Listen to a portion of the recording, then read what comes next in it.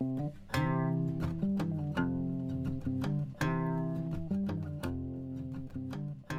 everybody, welcome to Heterodox Americana. This is a show about thinking outside the box and examining the conventional wisdom that informs how we think and shapes how we see the world around us. The question that we're ultimately trying to get at here is, how do our unexamined ideas impact our ability to thrive as human beings? And it's our intention to unpack some of these ideas, take a fresh, heterodox perspective that hopefully leads us somewhere new. My name is Raphael Freeman, and I'm one of your hosts. And I'm Angie Backus, another one of your hosts.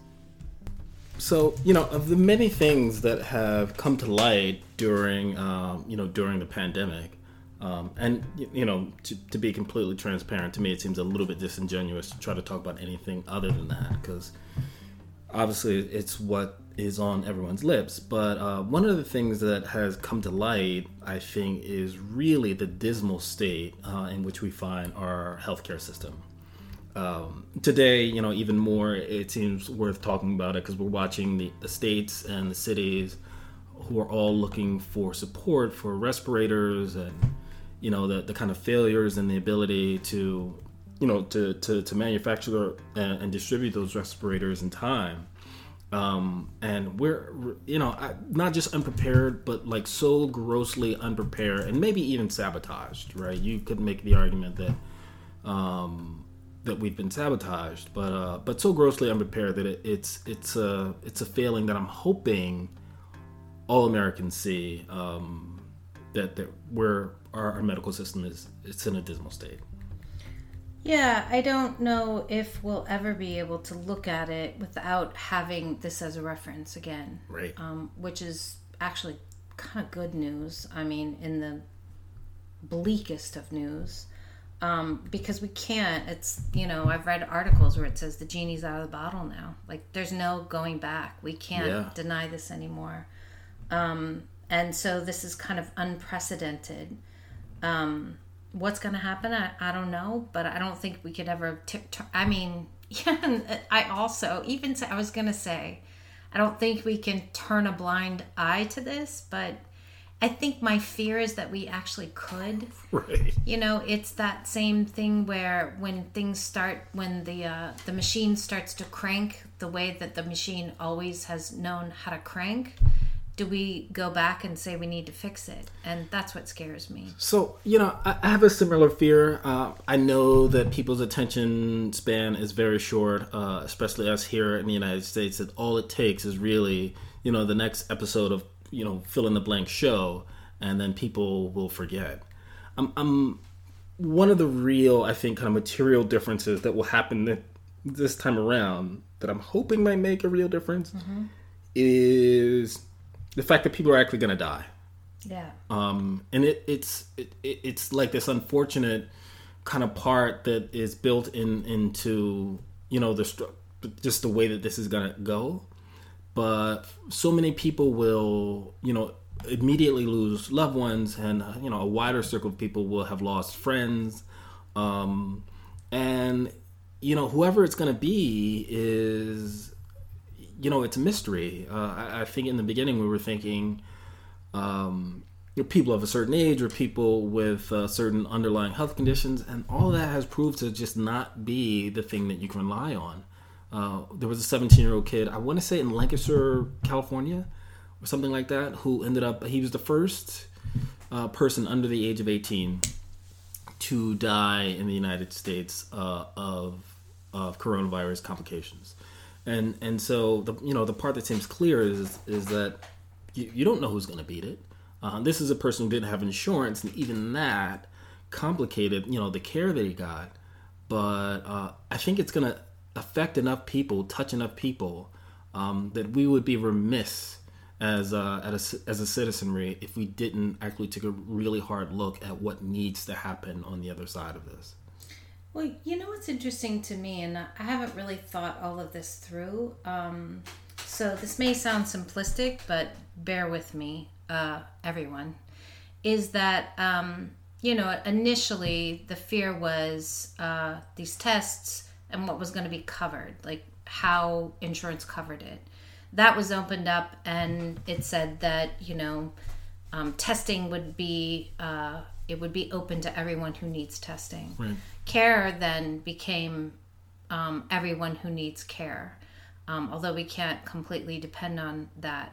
And then there's the stimulus package that was presented that, is putting, which I'm grateful for, but giving people money and, loans and mortgage freezes and, what it's like, it's in the trillions, 1.2 trillion. I think it's like 2 trillion. There you go. And I think in the past, I'd always kind of consider even Sanders' call to Medicare for all. And I would always, even when he would say that, although I am one to really desire that because, as an independent contractor, I don't get health insurance. The people that I love don't get health insurance.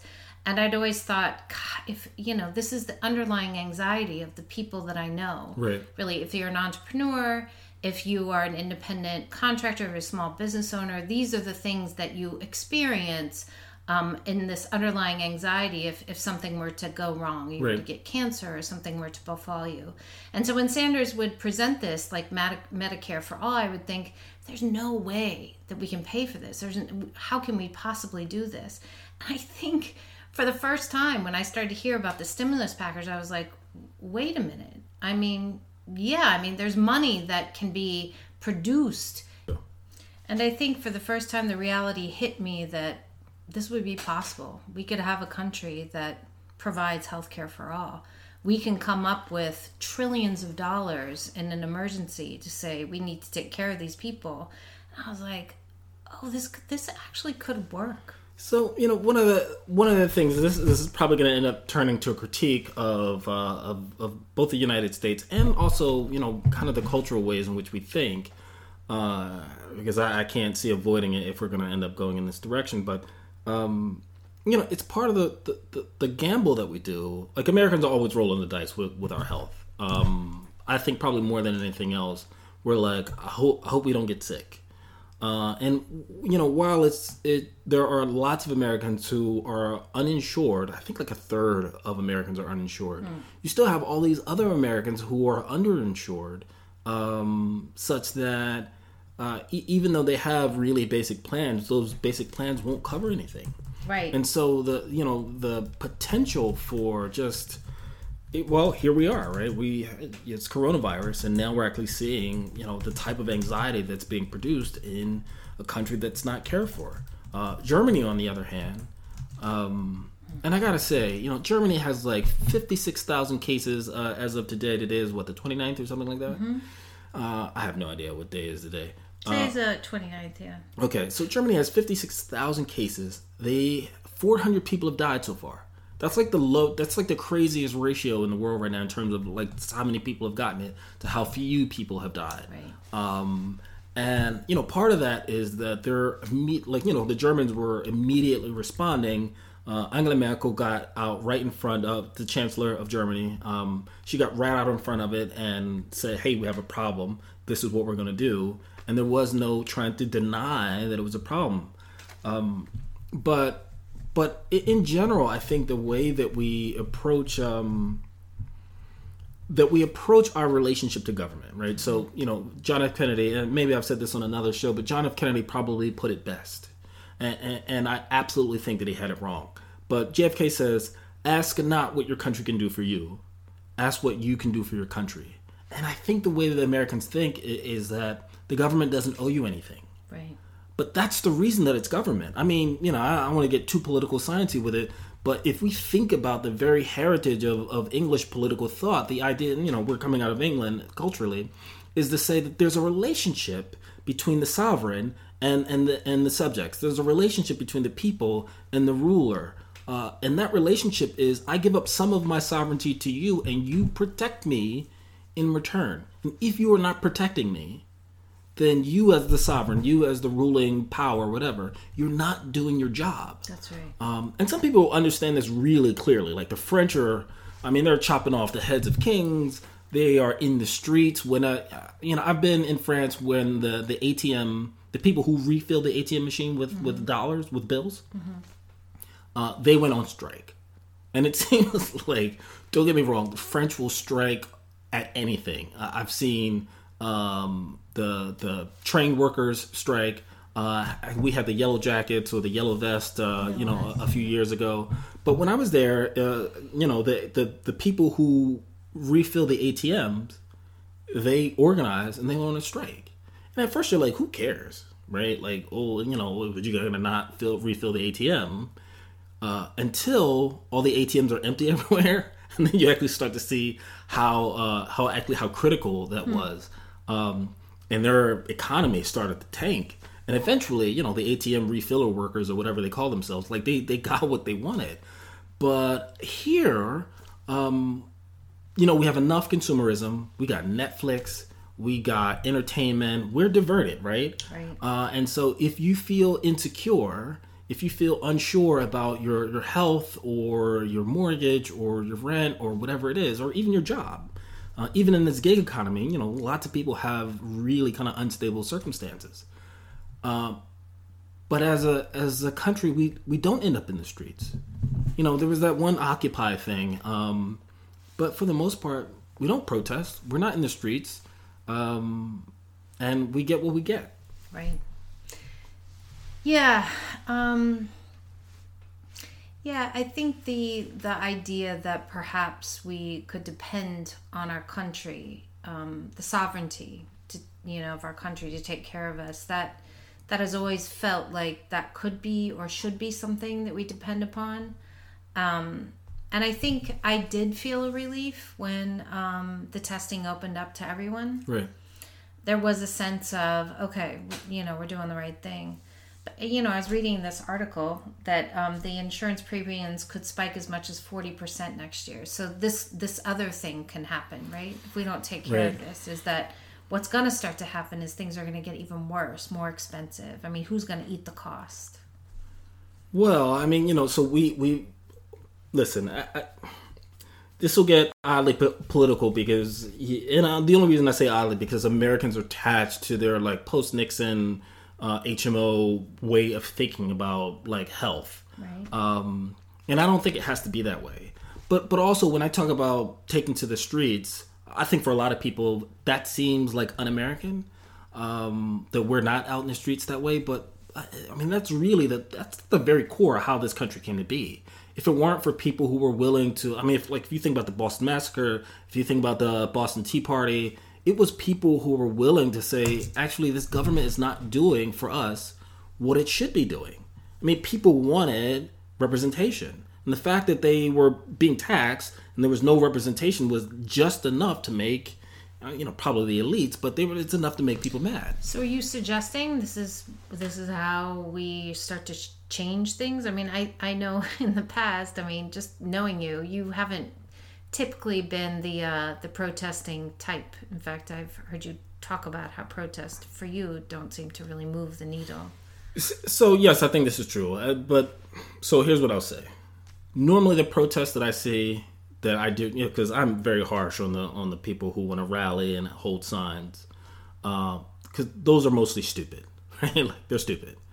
And not only are they stupid, they are trying to protest things that really can't be changed in the way, like there are no levers, right?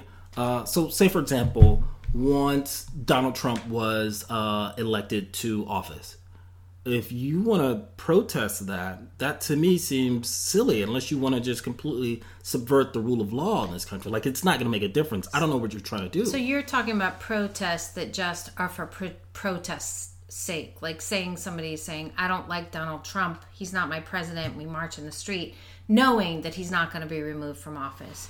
But maybe there are the protests that actually would do something. I just watched this documentary that was produced by Michelle and Barack Obama called Crip Camp. It was about the Disabilities Act, and I had no idea. But in the 70s, this whole thing took shape, and the way that the Disabilities Act was signed in was they did a sit-in. People in wheelchairs and people that were disabled took to the streets, blocked streets in New York, and changed the entire, Right. they got this whole thing going in the 70s. And Did they know what they wanted ahead of time? oh yeah, I mean they Right. they petitioned and they wrote articles and bills and fought for what they believed in. Right. But the protests all backed up what they're saying. This is what we want in place, and this is what we're going to do until we get what we want in place. So this is one of the very successful ways to do it, right? Is one, have a broad... So I'm going to pull a little bit from Robert Putnam here, who wrote a book called Bowling Alone. But he was talking about social capital, and he talks about how social capital gets... how it gets kind of... pulled together, like how you kind of bring people together with social capital, and also how it gets distributed. So one of the things is have some goals in mind. If if you're protesting because you don't like something, this is a dumb protest. Like, it's not going to go anywhere. I don't like this. Like, whatever. Like, what are you doing? You're wasting your time. If you have a clear agenda, though, and when I say a clear agenda, I mean like a clear and realistic agenda, Like a path. Yeah, exactly. And lobbyists do this all the time. But the idea of having a clear agenda, well, that's meaningful, and it's super important if this thing is to ever work, the thing being the protest. Also, you need a decent amount of mobilization, but probably not nearly as much. But if you're on the right side of the thing, if your agenda is clearly, laid out, you'll probably pick up some steam. And we have really good examples of that has happened in the United States. Civil rights is probably, the biggest example. But yeah, it wasn't just like, I don't like this, let's protest. It was organized, it was thought out, there was a clear agenda, and they were able to, have a band of people from different, social milieus, socioeconomic milieus, that use enough social capital to say, actually, we're moving this thing forward. If we're going to do a protest, that's what the yellow vests looked like in France too, right? It wasn't just one class of people who were saying we want something better. They were saying, actually, we want these things, and we're not going to take it anymore. Mm-hmm. That's what we need to do. Well, hopefully we could come up with something for healthcare in this country. This is like one of those personal like pleading kind of agendas, but I find it so unjust that people have to die because they can't get medical services in this country. Just basic human rights, like if you're sick, you get to go to a doctor. Yeah, no, it's so one of the guys who I like to talk about, who was a hedge fund manager, a former hedge fund manager, his name is Ray Dalio. $18 billion the guy's worth. He's one of the richest people in the country, and he wrote this book called Principles. And it's super insightful, brilliant guy. He's probably a genius. One of the things that Ray Dalio talks about, and I only kind of invoke him here because he's a Wall Street type. Mm-hmm. He's a Wall Street billionaire type person, hedge fund manager. And for him, he says one of the most important and one of the most urgent things that we're facing as a country is inequality. And to have a Wall Street, so, maybe it doesn't hit everyone the same way that it hits me. Mm-hmm. There's also an economist, Joseph Stiglitz, who also talks about really what inequality is doing both to our country and also to our democracy.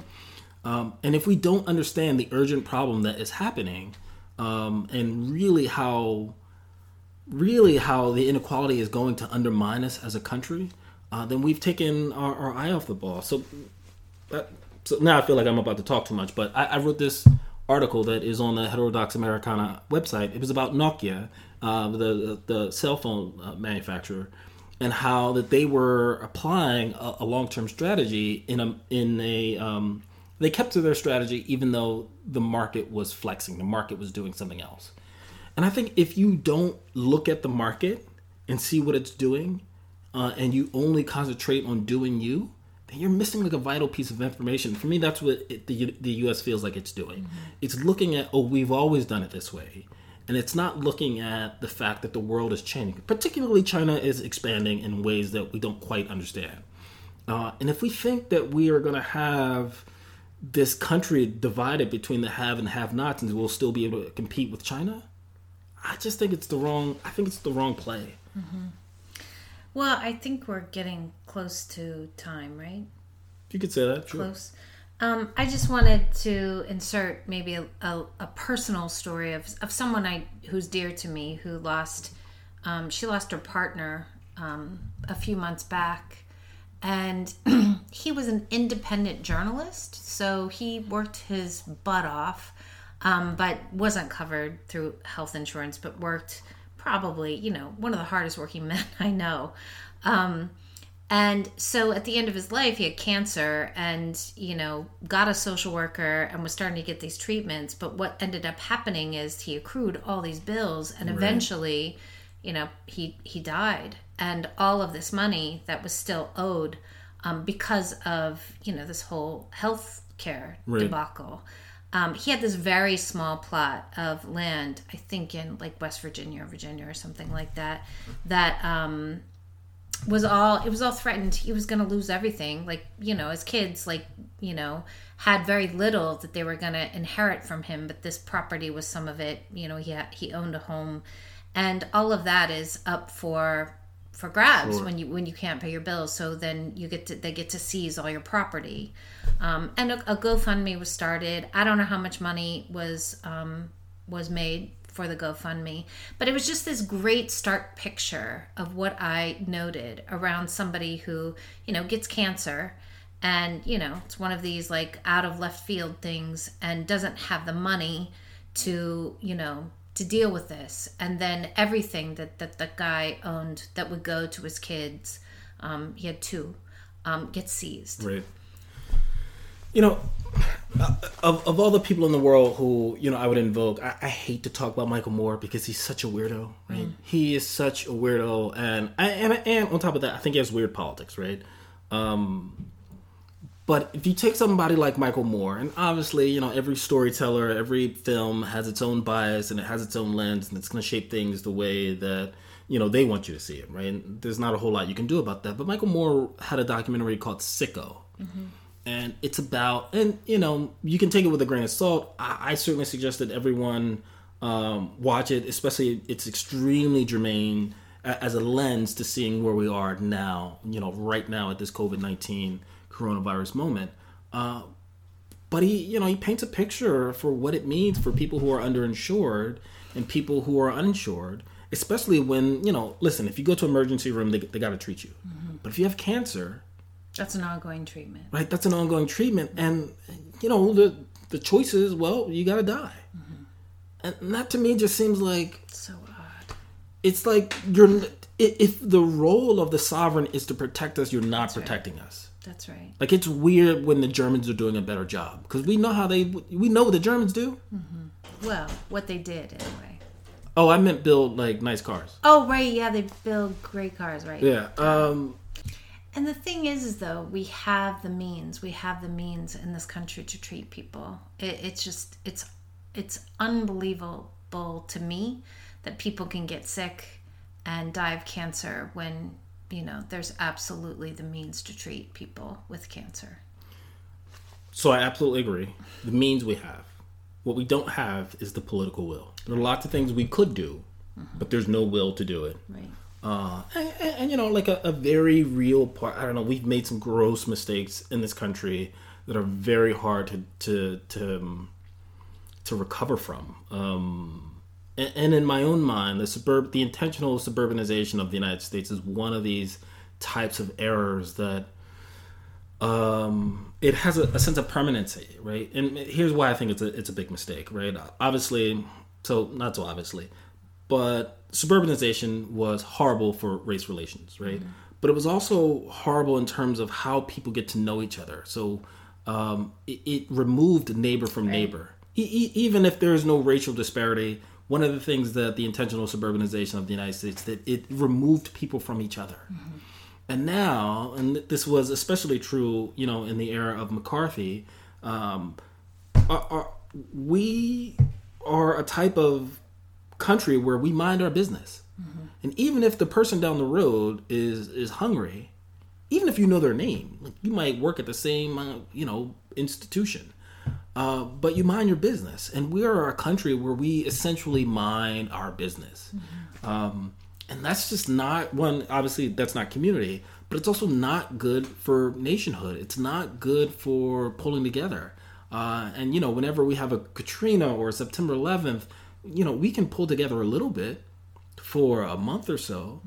But, undoing the kind of physical constraints that really separate people, that's hard to undo. And I think we need a different approach. We need a different way of thinking about each other in this country. Absolutely. And it'll be interesting after this is all over if we can kind of go toward the spirit of unity. I mean, I think in all of our lifetimes, there's not anything that's been hit that's been so universal. Right. We are all really radically in the same boat. So hopefully when we, when we dock on the shore after this is all over, we know that we all spent this time together doing this thing, and hopefully we can rethink some of these things. That's my hope. I mean, if we can have some redemption in all of this, that would be my hope. It would be a revamped understanding of our healthcare system and how we take care of people. That would be my hope too. There was an oil magnate from Texas, H.L. Hunt, Texas Oil. H.L.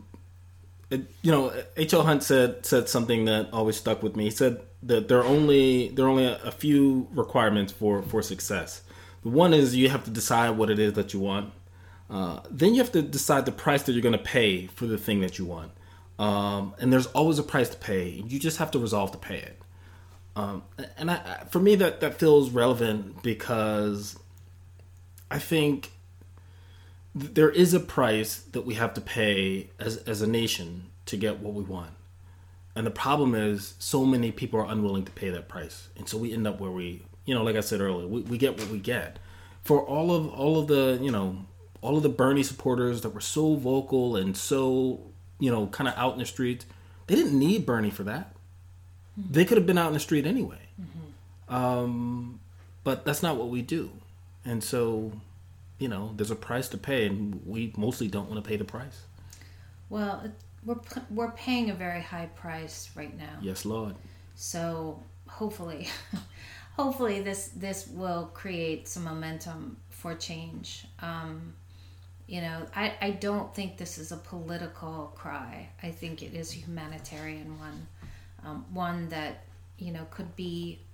I think, now having witnessed what it's like to open up testing and all the care that people need in the time of crisis, to know that this could be part of what we do as a system in general. So yeah, maybe there's going to be a new thing after this, and it's going to be better than what we started with. Right. So hopefully we'll all collectively cross our fingers. And then more importantly, once things get back to quote unquote normal, we'll actually take the actions that are necessary to make sure, that is to say, we'll pay those prices in order to make sure that we get the country that we want, not the country that, is handed to us. That's right. So, hope everyone's doing okay in these times of quarantine, that you're not driving each other crazy. Maybe just, do something different, like maybe more hugs. I don't know, more hugs. Yeah, no, I want to say fewer hugs. Fewer. But if you want to just, if you get bored enough and with the self-isolation that you want to just talk on the phone, just give me a call. We can talk. Okay. Yeah. Anyway, we'll talk to you in a week from now. All right. See ya.